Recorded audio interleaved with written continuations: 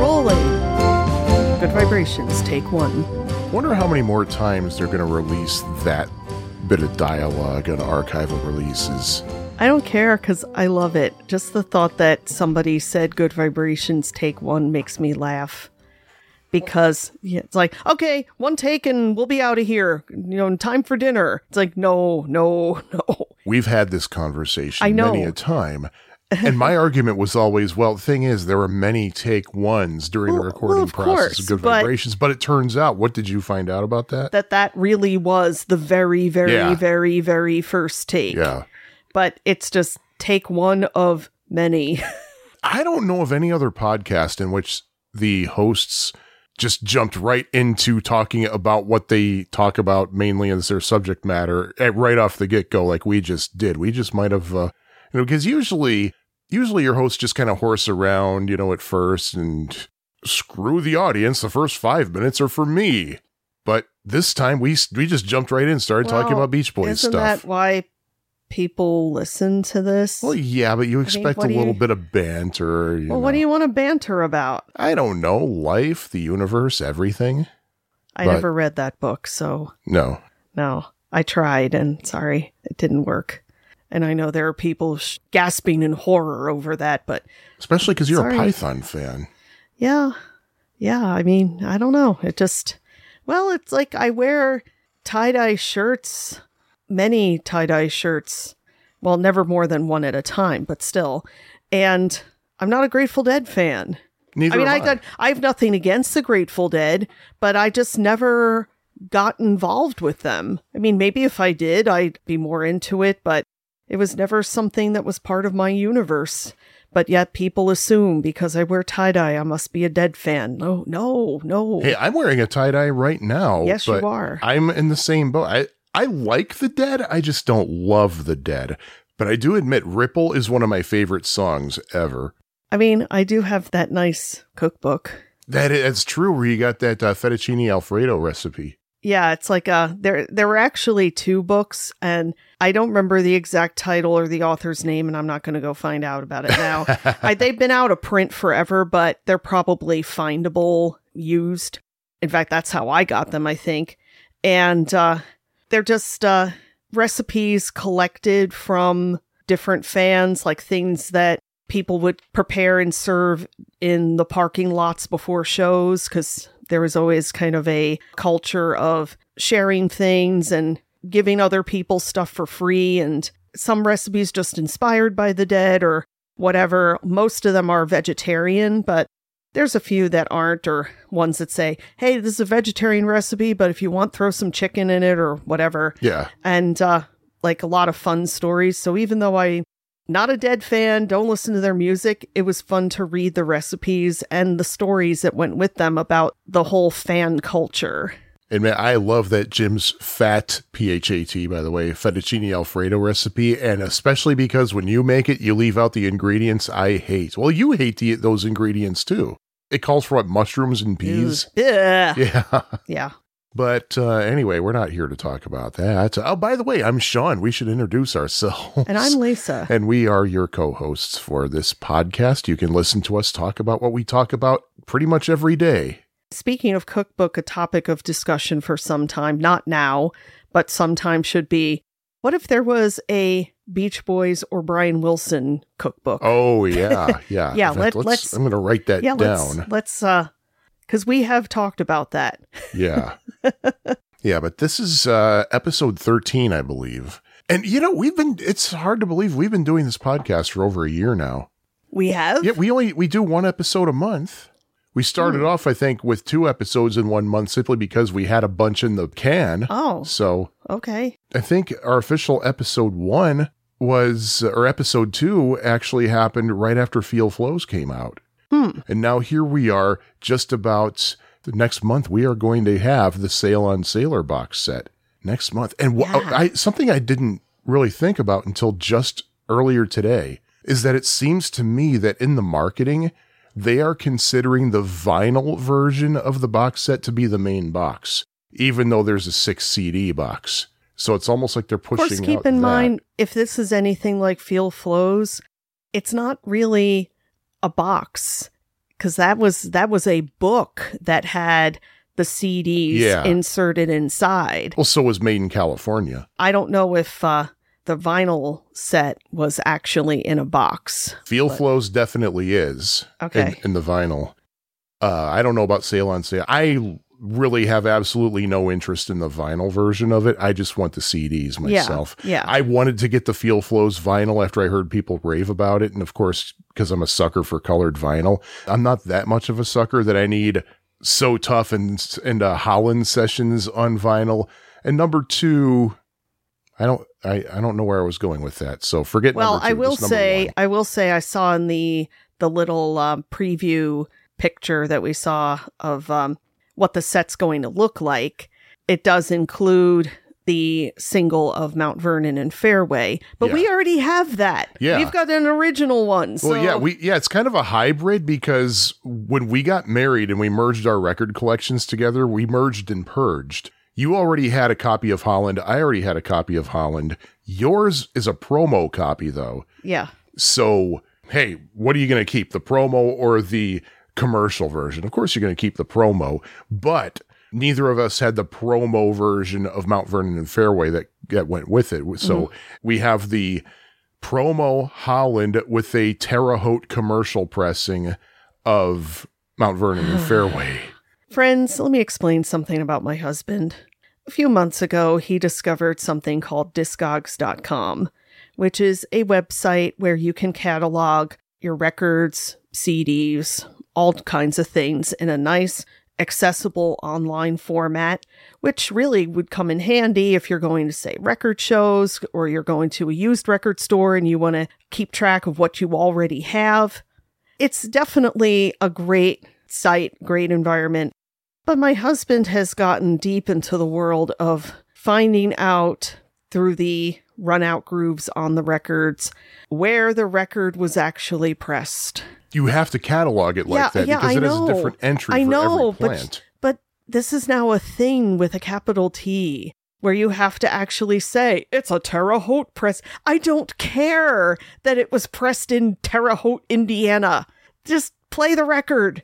I can't. I'm recording a podcast This is not episode. knowledge that I need to have in my life. And I don't know if you need to have it either.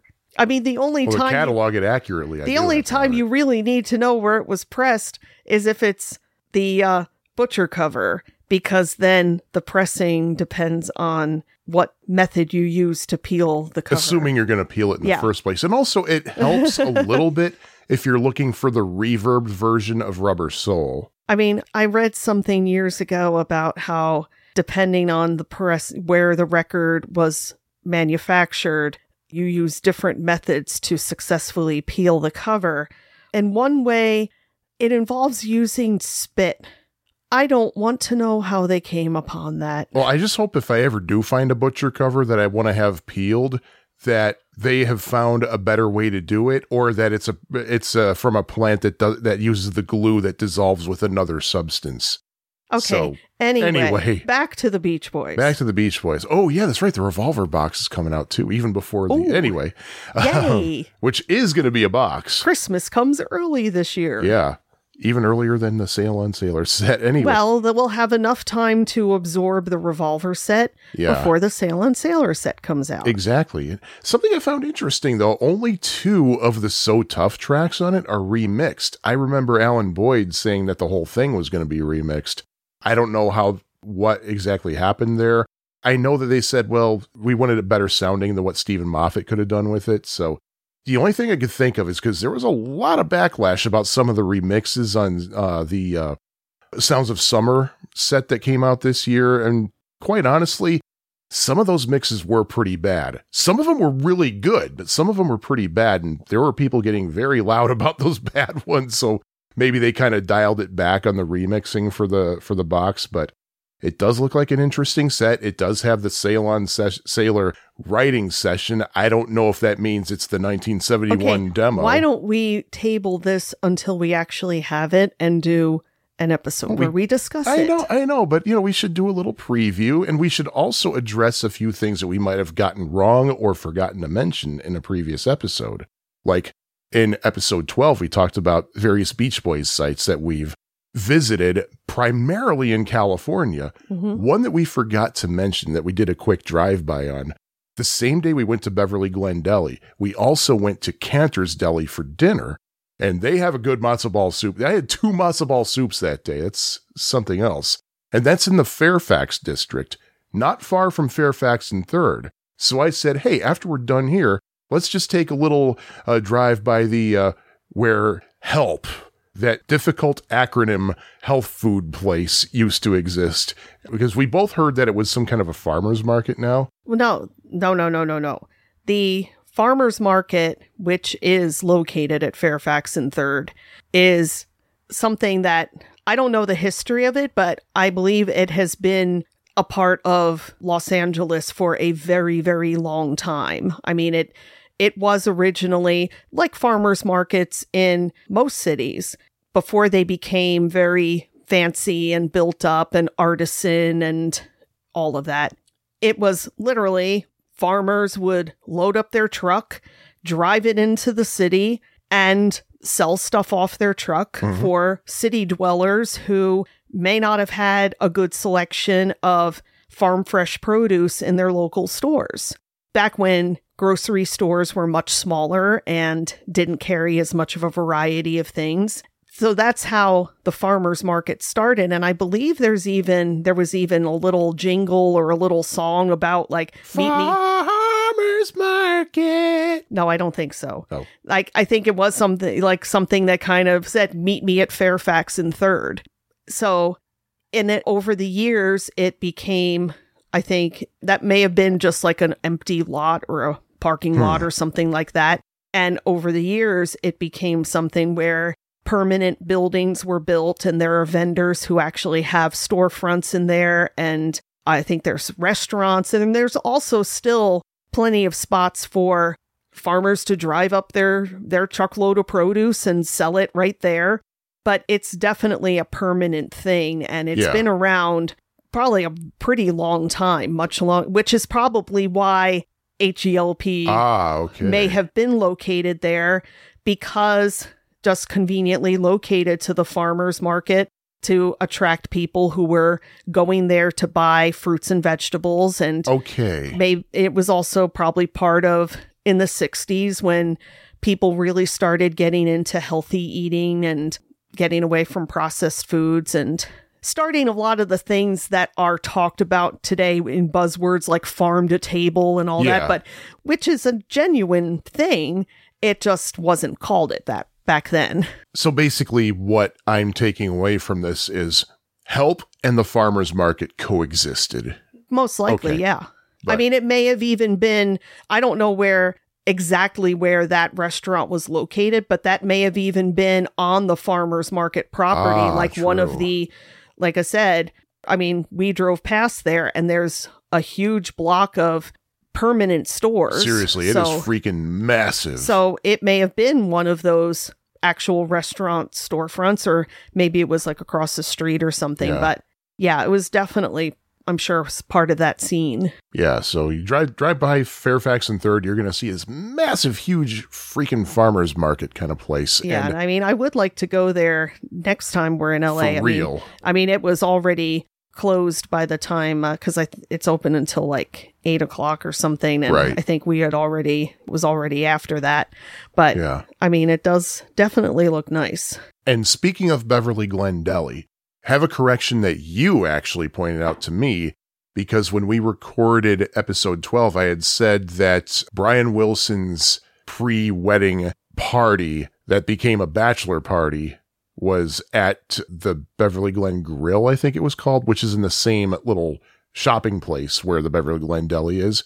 You told me that was wrong. What really happened? Oh, well, I mean, it's in David Leaf's book that it was Brian's, I think his 70th birthday party. Or was it David Leaf's birthday party? It was somebody's birthday party. Well, you just have to look it up. Yeah, it's in the book. It's in the book. And you know, the funny you should mention that, because that's the whole reason we're recording this episode, because David Leaf's updated book is now out for the whole world.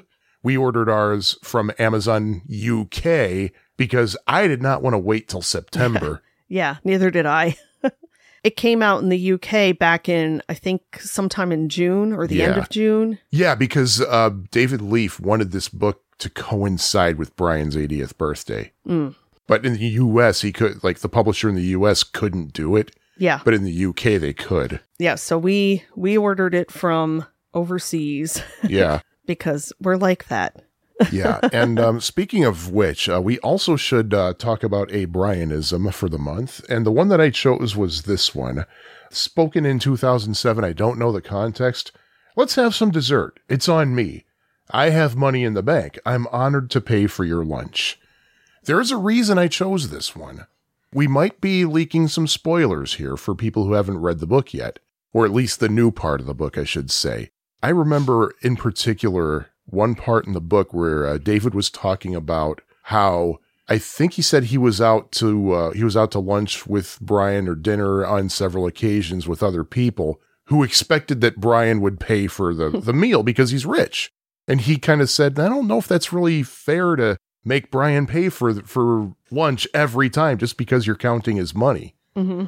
So that's kind of why I chose that one, because here's Brian offering to pay him. If he offers, fine, that's one thing. But yeah, there have been a number of different books, especially in more recent years, but this one definitely made the fan community sit up and take notice, I think, because for a long time, the David Leaf book was kind of, for many fans, the gold standard. Yeah. I mean, there are many people who will say, this was my first Beach Boys book. And I mean, granted, when it came out in, the first edition came out in 1978, there really weren't any, or there were very few Beach Boys books. There was, I think, one that was put out in 1976 for their 15th anniversary. And it was probably a fluff piece. Yeah, really. I think it was more like, yeah, I don't think it had a lot of real substance to it. I don't know if I've ever even looked at it. Have you? I don't think so. I don't think I looked at any books that are older than the original Beach Boys and the California Myth book. Yeah, I mean, there were plenty of magazine articles. Like David Leaf mentions how the impact that a big 1971 Rolling Stone story had on him. And there was, of course, Goodbye Surfing, Hello God. Yeah. There was the 1976 Rolling Stone, The Healing of Brother Brian. Yeah, the 1971 one... Let me say that again. That's a the 1971 article by Tom Nolan was called A California Saga. Yeah. So he kind of predicted. Yeah. So there were plenty of really good articles, but not books. Because even my first Beach Boys book, which was The Beach Boys by Byron Preiss, I think that only came out maybe a year or two after Beach Boys and the California Myth. Yeah, and that was a good book for what it was, but it wasn't really telling the story. Well, it was more focused on the music. Right. There's a lot of lyrics are quoted in it, and it doesn't really have... I have to read... I mean, I read that book. That was the only Beach Boys book in my town library, and I read it many, many times because it's all I had. Yeah. But I haven't looked at it in a long time, and I actually pulled it out of the bookcase to give it another look because just to refresh myself on it. But I believe it did focus more on the music. Right. But I still wanted more. And it was a number of years before I was able to get my hands on more Beach Boys books. Because, I mean, there was the Heroes and Villains book that came out in 1986, I believe. Yeah, and for the longest time, that and David Leaf's book were the only two books you could get. And then in the 90s, there was an explosion of Beach Boys related and Brian related books. But yeah, I mean, I didn't really look at the David Leaf book until the 90s when I got involved with the online community and started learning more about what was out there. Right. Because I didn't really know people who were fans, and yeah, I didn't know the literature. Then, I found out about it, and you had read it already. Yes. Right? Your library had it. Yeah, and that brings me to this. I think I first truly heard of David Leaf courtesy of the CDs that were out in 1990, because he wrote all the liner notes, and he wrote the liner notes to the Good Vibrations box. Yes. And they all said at the very end, David Leaf is the author of the Brian Wilson book, The Beach Boys and the California Myth. And I happened to work at my town's public library for 7 years. And I came across a book by David Leaf every freaking day called The Beach Boys.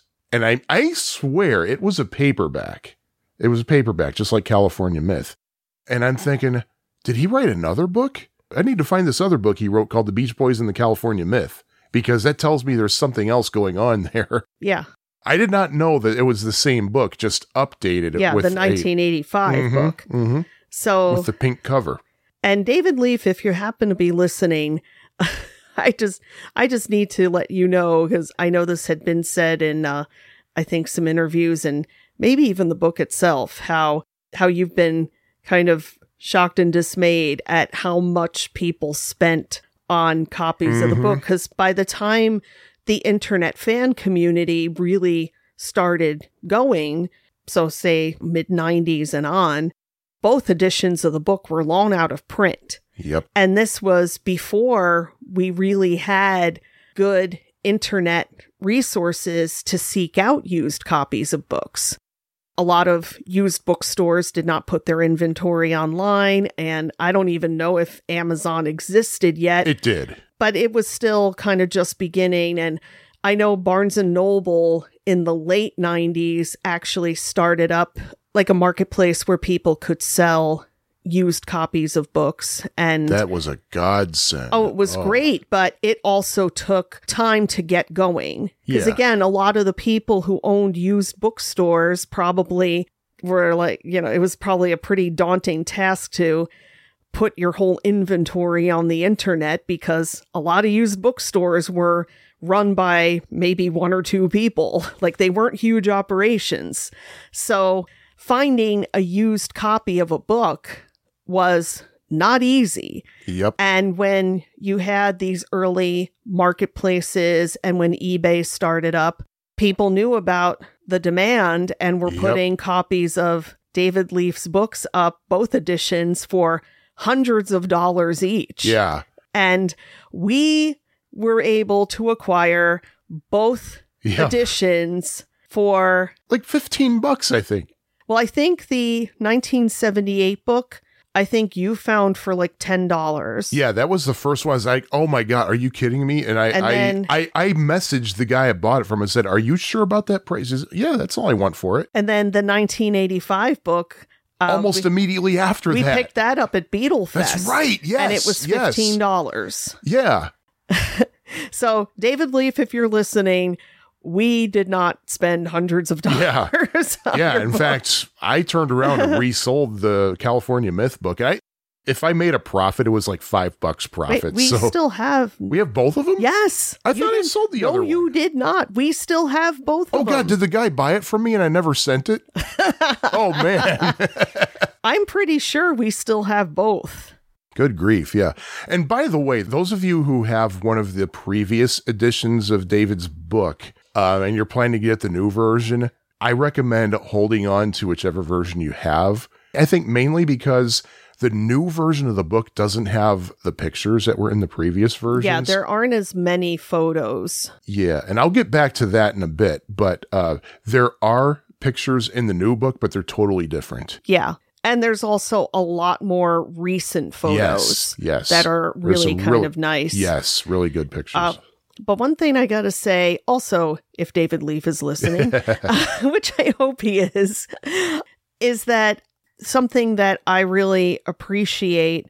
I've been in other fan communities, and there's always in fan communities, you have some people who are in the inner circle or close to the inner circle, people who have more access and more knowledge, who do participate with the fans on various levels. And sometimes it's appreciated, sometimes it isn't, depending on the attitude of said people. But I find with the Brian community, I find that there are people that we've encountered, some we've even got to meet in person, like say members of Brian's band.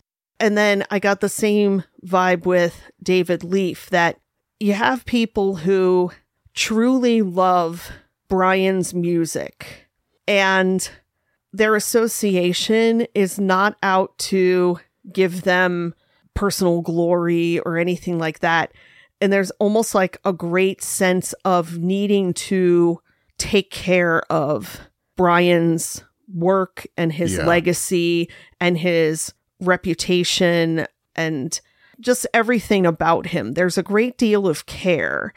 I don't even have to go look at it, but the 1999 tour program, David Leaf also wrote the text for that. And with that tour, there were a few shows in the winter, and then the rest of the tour revved up in June. We went to the show at the Beacon Theater on June 18th, 1999. And in the program, David Leaf had an essay about one of those first shows. Maybe it was even the one in Chicago. And just the feeling of being there and being in the audience. And, you know, here Brian was doing a solo tour, which nobody ever thought would happen. And but it was happening. And it ended with, and tonight, now it's your turn. And it's like, oh man, like, dude, you get it. You get it. You get us. Now, is that when he also said that Brian is kind of like Tinkerbell and that you No, that was my thing. That was my thing. I thought he said that. No, that was my thing.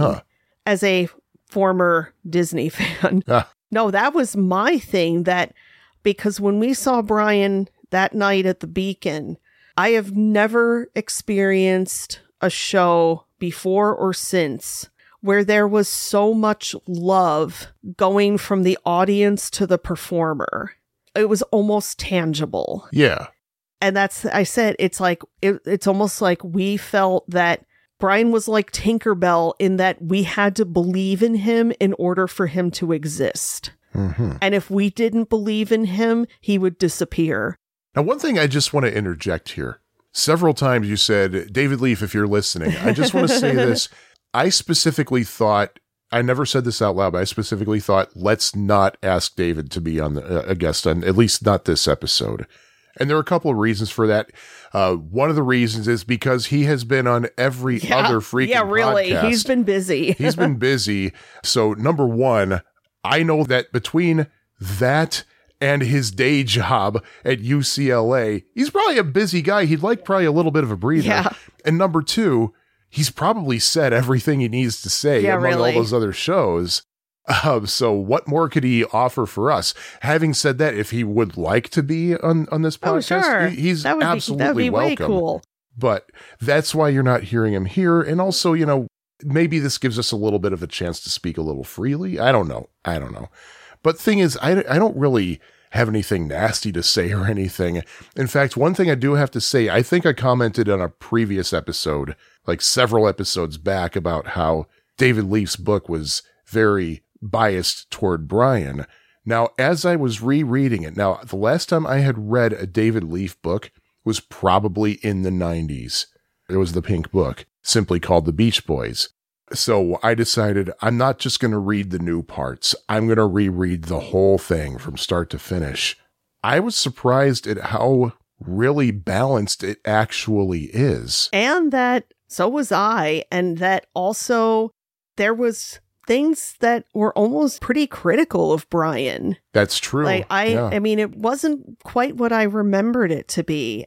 I mean, the problem is when you're doing anything, whether it's a book or a documentary, I mean, the problem with doing something about the Beach Boys is the story is inevitably going to take a particular trajectory. Yeah. It's inevitable that you start out talking about the band itself, and it eventually is going to branch off into being about Brian. Yep. Because it's not, I mean, we always bring up the Beatles, but I mean, the Beatles are a perfect example of kind of an alternate example where you have four men who were pretty much equal players in this band, that they all had their own individual stories. They all had their own lives and their own interests and their own side projects, but then they also came together.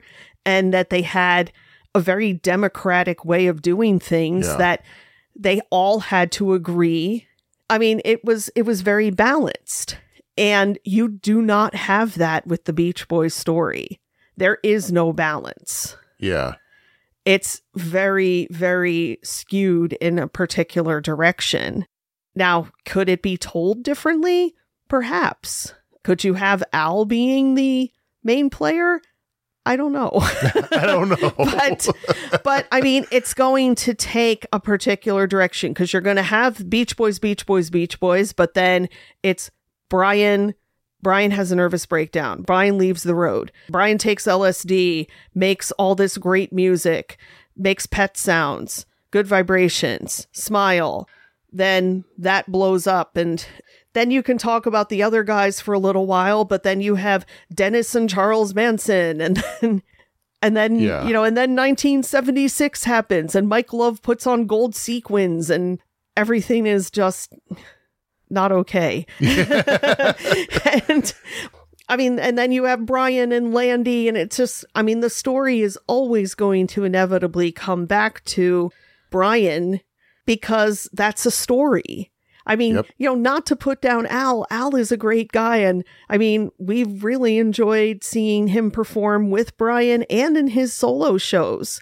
But the thing is, with Al, he's a guy who has played rhythm guitar and has done some writing and producing of his own. But I mean, he's a pretty straightforward, straight-laced guy who, you know, married and has raised a couple kids and lives in Big Sur. And I mean, it's a nice story, but there's nothing weird about it. Like, he's a guy who gets up in the morning and puts on clothes and goes out and plays a guitar, and that's about it. Like, there's nothing wacky.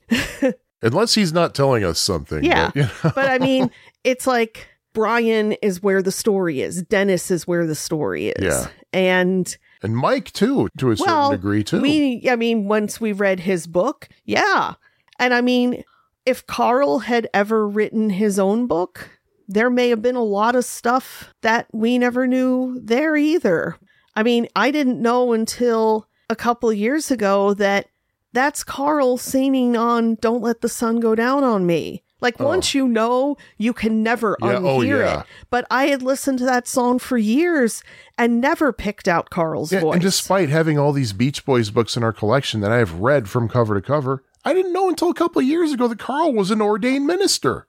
Well, yeah. I mean, it wasn't one of your mainstream Christianity sects, but still. I don't think it was one of those, like, pay $20. No. Like, to the, was it the Universal Life Church, where you can, like, perform somebody's wedding. Yeah, you can do like an emergency wedding or something.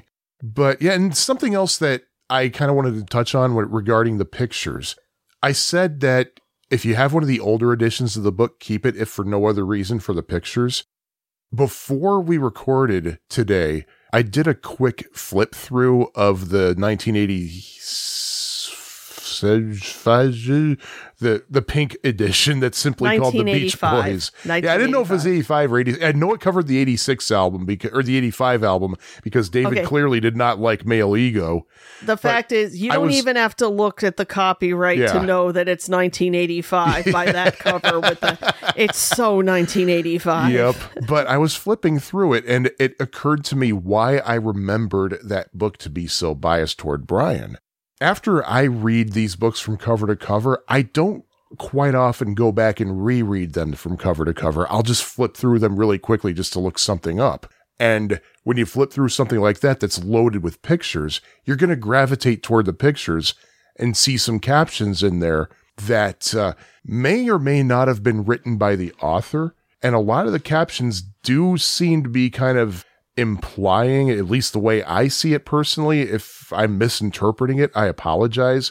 But the way I see it, a lot of the captions are very, Brian, good. Everybody else, don't trust them. But that's the way I saw it, at least. I think that might be why I kind of falsely remembered the book to be very Brian biased. Well, and, you know, when you think about it, I mean, I worked in publishing for a time. Well, so did you. Mm-hmm. And I know in my experience, photo captions were not necessarily written by the author. I wrote photo captions. Yeah, I mean, photo captions were only written by the author if the author specifically wanted something said. Yeah. I mean, usually they were written just like how headlines, chapter titles, things like that are usually written by editorial people. So that's the thing. David Leaf may not have had anything to do with those photo captions. Yeah. And it may have also been just kind of maybe that was part of the selling point of the book at the time. I don't know. I mean, that was 1985 was when the Beach Boys put out an album. Brian was involved with it. Yeah. And he had been through the second round of Landy. He was doing more public appearances. Yep. He looked fantastic. And that was before really the Landy stuff went completely overboard. Yeah. I mean, that was probably kind of the sweet spot where Brian was healthier and looking good, feeling good, making music, being involved with the Beach Boys. And maybe that was just part of an editorial choice to boost him up. I don't know. But something that is very interesting about this book, and I don't think this is really a spoiler, is that the book presents the text of the 1978 book and then the 1985 edition. Codetta. Yeah, the additional material. Yeah. And then the 2022 material. And at first I was a little bit like, okay, wait a minute. Why is it like this? In thinking that it would have been better to have just had a straight rewritten text, like here's this story from a 2022 perspective, or to have something kind of annotated with footnotes and other material to kind of, if David Leaf said something in 1978, if there's a note being, like 2022 note, this actually happened or this didn't happen, but as I kept reading, I realized what the method to the madness was, that where David Leaf actually explains how he wrote the first book. And I'm not going to go into details because I don't want to spoil that. But it says, he's like, here's where I was when I wrote the book in 1978. Yeah. And then here's where I was in 1985. And then in 2022, in that part, there's a lot more about his, not even a fly on the wall. He was like the fly right there on the table. Yeah, right. I mean, where he's like, here's stuff that I can share being part of like very much the inner circle and telling stories that we never ever would have heard otherwise. And it's really very quite interesting and provides, it's not like it tells everything about what Brian has done since 1985, but from David Leaf's perspective, there's a great wealth of stories and further insight into Brian that I really appreciated. The way I see it is the 2022 portion, that last portion of the book, has a completely different vibe from everything else in the book that was not from this year. Because it seems to me that that last part, the new edition, which is a pretty big section, by the way, it's not just a quick addendum, it's several chapters long. It's almost as if it's his diary of his life with Brian, as opposed to telling the Brian story. Yeah. And I kind of like how he approached that, too.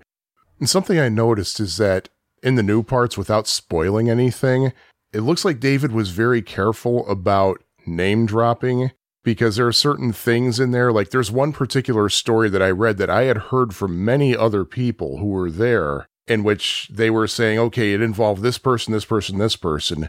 David's version basically says, I'm not going to say who was involved here. Yeah. And I got to applaud him for that, for being restrained. And I think there's also a certain name. Not being restrained. I mean, for practicing restraint. I think there's also a certain name that is omitted deliberately. Yeah. And to avoid possible litigation. Yeah, and I do like how at one point you mentioned if how you don't know who I'm talking about, then you just I don't think he really has anything to worry about, but at the same time I don't blame him. No, you got to be careful. And I do remember he did mention about how somewhat recent times the two of them crossed paths, and they kind of very politely but kind of restrained, like, hi, but hi, how are you? But there's some really great stories. Yeah. I'm not going to spoil anything, but the last part of the book shares some things we had never heard from anybody, not through any fan lore or anything like that. So it's definitely appreciated. And some of it isn't even recent, but dates back to, say, the 70s too. Yeah. Because, again, not to spoil anything, so I'll be as vague as I can and as specific as I can at the same time. One of the unnamed sources from previous editions, David actually named the source and said, I now have permission to mention this person. And while I'm talking about it, here's some other information this person shared with me. And it's really fascinating. And I also found it interesting that there were people who we now know are very key to the Beach Boys story that David did not have not even knowledge of when he wrote the first edition of the book, that he did not know about these people and their part in the Beach Boys story until afterwards. I like that he acknowledges that the 3 different books were written at different times of his life and his career, his experience, and that he had even different, I don't want to say motivations, but just kind of like a different, well, I guess maybe, different MO for writing the different books, and that has changed over the years. And he doesn't dispose of his original book, which is probably why he didn't just do a straight rewrite, but it's more like he wanted to present, here's this book that I did when I was in my 20s, only having lived in LA for a few years with this set of experiences, and then going on through later years and different things, just like how Brian and the Beach Boys have gone through different experiences themselves. Of course. They weren't fully formed in 1978. Right. I mean, there was still a lot more story that had to happen. Oh, yeah.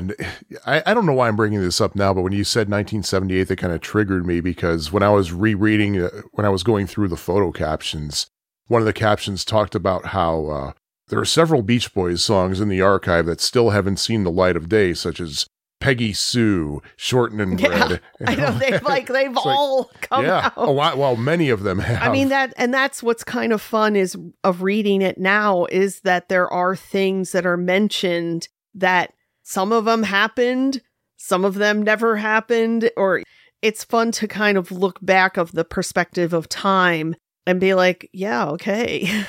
And something else I want to address here. Each edition of the book has a different title. The first one, The Beach Boys and the California Myth. And it starts out by saying something along, I have the freaking book right in front of me. Well, first of all, the new edition has like several introductions that you're going to have to read before you get to the main there's part. A lot of introductions. There's like a Barry Gibb introduction. There's a David Leaf introduction. There's an introduction to the introduction. And yeah, the main text, well, it starts off, Jimmy Webb wrote an introduction. Yeah. And of course, the original 78 edition starts off with a quote from Jimmy Webb. But after that quote, it says, and I quote, "This is the story of Brian Wilson." Mm-hmm. The first book was called The Beach Boys and the California Myth. Now, the second book was simply called The Beach Boys. And it's the same book, but just with those addenda on it. And I'm thinking, the fact that it's called The Beach Boys, and then it starts off by saying, "This is the story of Brian Wilson," it makes me think of what Dennis said. That Brian Wilson is the Beach Boys. We're just I don't know if that's a fair thing that I could say. We're just his effing messengers. But also, this is a little bit self-serving that I admit. The current version is called God Only Knows, The Story of Brian Wilson, so it makes it a little bit more direct as to what you're reading. The Story of Brian Wilson, The Beach Boys, and the California Myth. I would like to think that perhaps David was listening to the podcast that begat this podcast, Autobiography of a Schnook, because in 2019, Chapter 8, every episode of Autobiography of a Schnook, I have a music segment. That music segment for Chapter 8 was called Dick Dale, the Beach Boys, and the Sloop John B. Myth. Doesn't that sound a little bit close to Brian Wilson, the Beach Boys, and the California Myth? No. Oh, come on, work with me here. You're my wife. No, actually, I think it's more like... I wonder if he thought, that might be a good title for a rewrite. No, I think it's more like he's putting all the titles in the title. And, because the 1978 book was supposed to be called Brian Wilson and the California Myth. And I guess, again, for editorial decision was to call it The Beach Boys and put the Beach Boys group photo, that wonderful, gorgeous group photo on the cover. And I guess a picture of Brian in his bathrobe or whatever would was. Sell whatever copies. But then again, it was 1978. And like you were saying, mention of 1978 triggered it triggers me too. It triggered me about captions in a book. What's it triggering you about? Like brown polyester. Oh. And brown, but there was a lot of brown. Yes, there was. Why was it so brown? I was only 4 years old, barely 4 years old at the time, and yeah, I remember that. Yeah, I was like 6, and there was so much brown. Yeah. Why? Yeah, and speaking of California Myth, if you haven't read any version of David Leaf's book, in the original book, he kind of explains what he's referring to as a California Myth. It is pretty predictable. We all kind of have an understanding of what that is. In the new edition, he addresses that again, but in kind of much more harsh detail. And I read the entire new portion of it all in one sitting while we were in California. Yeah. And it was just heartbreaking to read.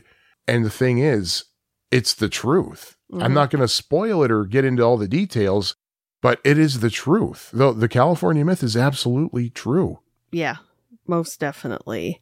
I mean, read some Joan Didion and you'll know she's written extensively. I mean, I don't think she actually uses the term California Myth, but in her she spent a lot of time writing, trying to figure out California and deal with it. Yeah, and I think I'm going to spoil this one part, though. There's one thing that was sorely missing from that description of the California Myth, that California is hella expensive. I don't know how anybody can afford to live there. Well, I don't think it always was. Well, true, true that. Like most... I'm sure there's rent control in some places. Most places that are hella expensive now. I mean, San Francisco used to be cheap. Yeah. I mean...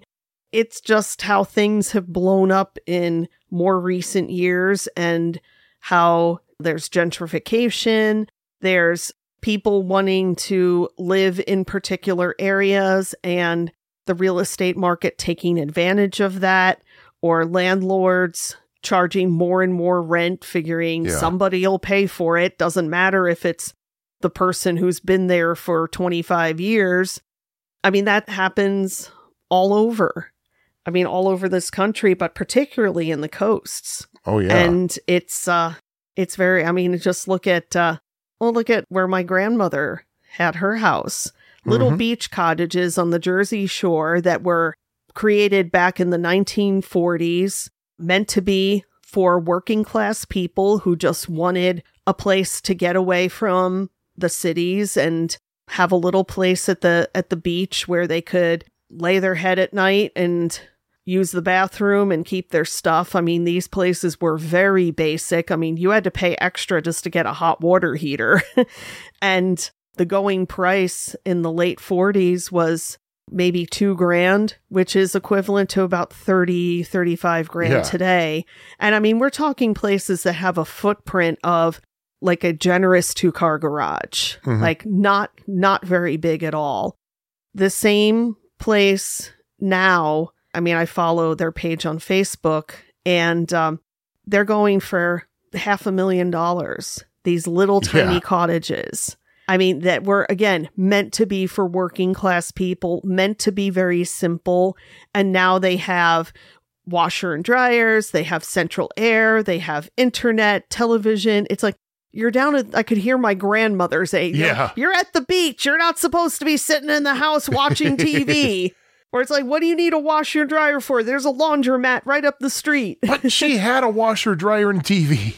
Well, yeah, but the thing is that TV was never on during the day, and she only got the washer and dryer when she was much older, and it was a lot more difficult for her to push a cart of laundry up to the laundromat. Yeah. I'm talking like families with kids. You know? Yeah. You don't need all that modern convenience when you're at the beach, but and even still, you could have modern convenience and still not charge $500,000 for a building the size of a 2-car garage. Yeah, probably fit in our apartment pretty easily. That's not even like somebody's primary residence. Yeah. So I'm just saying that this kind of thing has blown up all over, and it's really kind of sad. Yeah. Anyway, back to David Leaf, the God Only Knows the Beach Boys and the California Myth. Oh, boy. Yeah, from California to New Jersey. And good Lord. But what do you get with this book? Of course, you get the 78 version, you get the addenda that came with the 85 version, and you get the brand new chapters for what happened since, including the first tour. He talks a lot about the TNT tribute to Brian Wilson from 2001. And the Queen's Jubilee in 2002. Yep. And clarifies a couple of stories about that are still funny. He talks about, you got to read about Brian's bachelor party from when he married Melinda. That's great. It's a great story.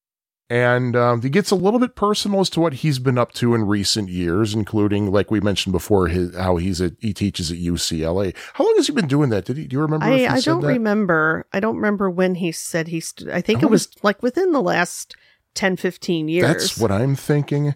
But I mean, it made sense to mention these things because I think all of it kind of grew out of the work he's done with Brian and the associations that he's had, that the work he's done with Brian over the years was able to get him other gigs and also did tremendously built up his resume. Yeah. So I think that work has led to many other opportunities that he may not have had otherwise. So I think he has a lot of gratitude and acknowledgement of that. Yeah, and he's got his hand in the Bee Gees camp and the Beatles camp too. In fact, another recent book that we got was Bruce Spizer's book about Rubber Soul and Revolver. We actually got ours before it was released because we're special.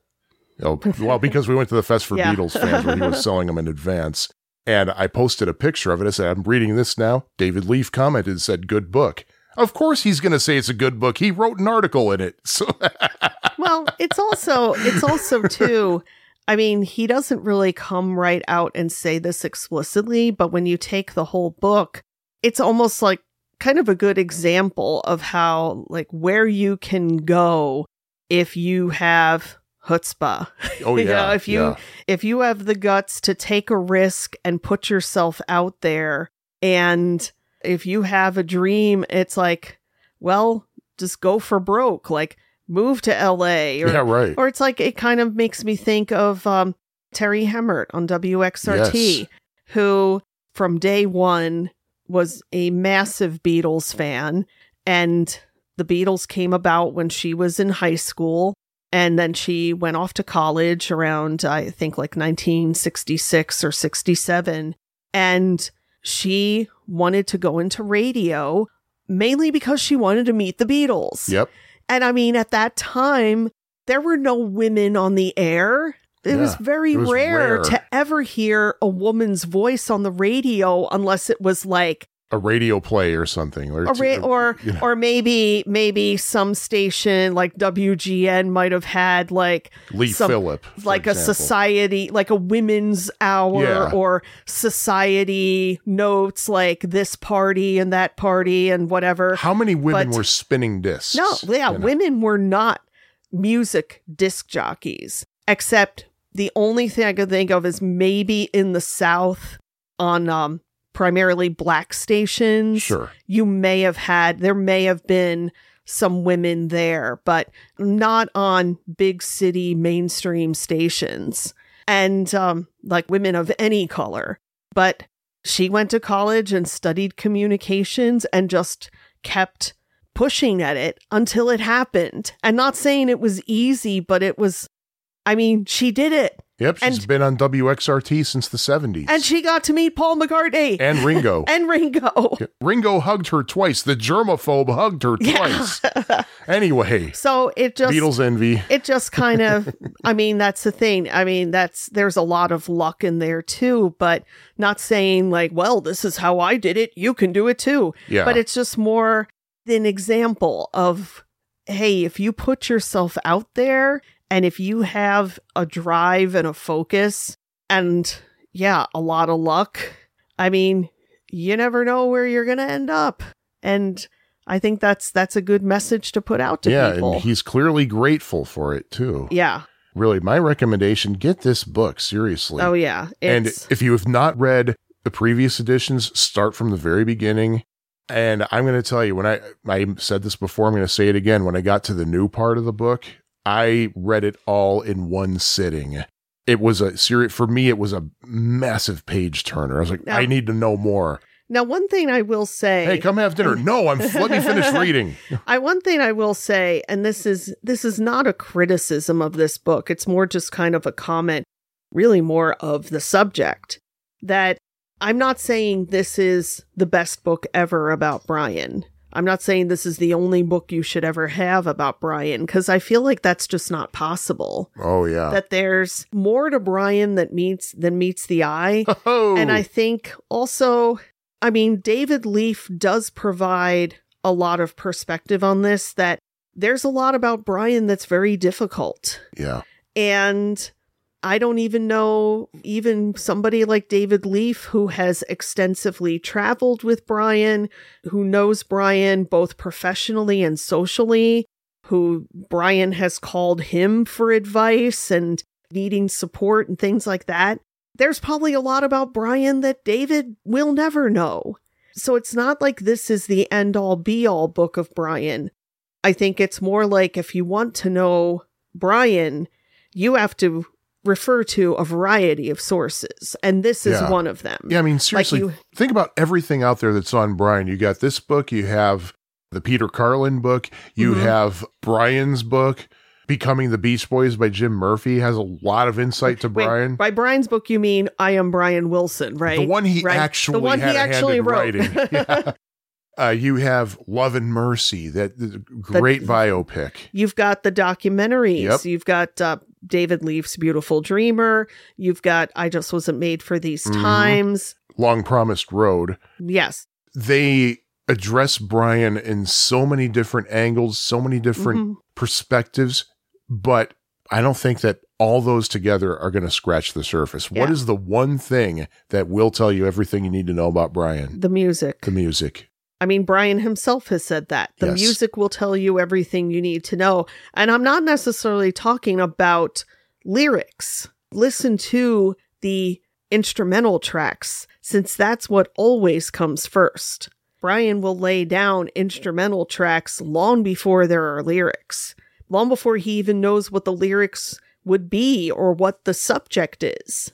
Like, he has his feels, he has his pet sounds. Yeah, any new fans listening, before you ask Brian, he writes the music first, okay? Stop asking him that. And there's a reason why you look at many, there's very few Brian Wilson songs that have lyrics where he is the sole composer credited. Yeah. Sole composer, if it's an instrumental, fine. But for songs with lyrics, he very rarely writes his own lyrics. Right. He'll have an idea, but then Mike Love, Van Dyke Parks, Tony Asher, Gary Usher, Roger Christian, Andy Paley, Joe Thomas, Tandon Almer, Jack Riley, Ray Kennedy. Yeah, I mean, there's a vast number of people that he has brought into the fold. Including Carole King. Yep. Good. Oh, wait, no, Brian, I was thinking she co-wrote Good Kind of... No, Brian wrote that by himself. Oh, okay. he had Carole King put a vocal on it. Yeah, that's right. That's right. But yeah, Sorry I mean, about that. he probably is the first to admit that he's not much of a lyricist. So Till I Die, however. Ooh. Well, yeah, and That's an exception right there, in which the lyrics Of really course. are pretty intense. but also very simple. Yeah. He's able to carry out a feeling in very few words. And who talks about how we need to rejoice in that Brian could do such a thing? David Leaf. I don't think it's in the book, but it's definitely in the 1993 Good Vibrations liner notes. Well, also Marilyn, That too. because Yeah, Marilyn too. in one of the documentaries, I think in either Endless Harmony or I Just Wasn't Made for These Times. Oh yeah, Endless Harmony is another documentary that tells a lot about Brian. But Yep. in one of those where Marilyn just marvels because she knew the despair he was feeling at that particular time. Yeah. And the fact that he could take that and turn that into music just floors her. Mm-hmm. So, yeah, you want to know about Brian, you got to listen to the music because he's already told you everything he needs to know. And of course, read the books too. Oh, yeah. But, you know. I'm saying that's what Brian has said. Exactly. But it's even still, you're going to get far more about his emotions and his state of whatever from the music. But the books and the documentaries is basically everybody else trying to make sense of him. Mm-hmm. Yeah. But hey, if you want to make sense of him, or at least try to make sense of him in some way, there's Omnibus Press with David Leaf's God Only Knows, the Beach Boys, and God Only Knows, Brian Wilson, the Beach Boys, and the California Myth. Wow. It can't even fit on the spine. You'll notice that it's word wrapped there in smaller type too. We'll link a way you can get it in the show notes. Hopefully you can there are ways that you can actually get skim a little piece of the sale from it. We'll see if we can do that for us to fund the podcast. Ooh. Yeah, I don't think so. No, seriously, there is a way to do that with really? Amazon. Oh. Yep. Yeah, just nobody ever puts it in the words that I just did. Oh, okay. More like, we might get a little kickback if you buy from the link here. I'm just going to say, yeah, we're going to skim some of the price off it. Because, hey, I'm no bullshitter.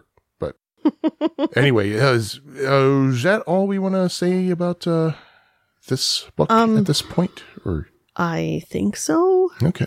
I'm sure I'll think of like 20 Yeah. things as soon as we're done. Well, then, hey, we'll addend on episode 14, which we've discussed a possible topic for that. Should we have? disclose it? We have? I think we did. I would like to know what that Yeah. topic is. Examining 1965. Oh, especially in the that studio. topic. So, I didn't yeah. know that was what you wanted to do next. So that might be next. We might change our minds. But that's definitely something we're going to talk about in the future, in addition to the Beach Boys cookbook, of course. Yeah. And the Sail on Sailor set. Oh, yeah. Definitely Because going to... that's going to be, well, we won't have that until November. Until Unless, late November, yeah. unless, of course, it's leaked in advance. Or unless somebody wants to send us a review copy. Yeah. Hey, anyway, I can't wait to hear... It's not one of my favorite unreleased songs, but I can't wait to hear Carry Me Home in non-bootleg quality. But anyway, hey, it's John. And Lisa. And thanks for listening. Thank you for listening to the Tune X podcast. Please leave us a review at Apple Podcasts or iTunes. You can hear us on Apple Podcasts, Stitcher, Amazon, Google Podcasts, and just about every other provider out there. If TuneX isn't on your favorite provider, please let us know. You can email us at tunexpodcast@gmail.com. Our website, which includes the show notes, is tunex.fab4it.com. Fab4it is spelled F-A-B, then the number 4, then I-T. Feel free to connect with us on social media. TuneX is on Facebook, and we're also on Instagram and Twitter, both under the handle of TuneX Podcast. Our opening and closing theme, Melody 10, was written and performed by Scattered Frog. We'll see you next time, friends. Until then, Don't back down from that wave.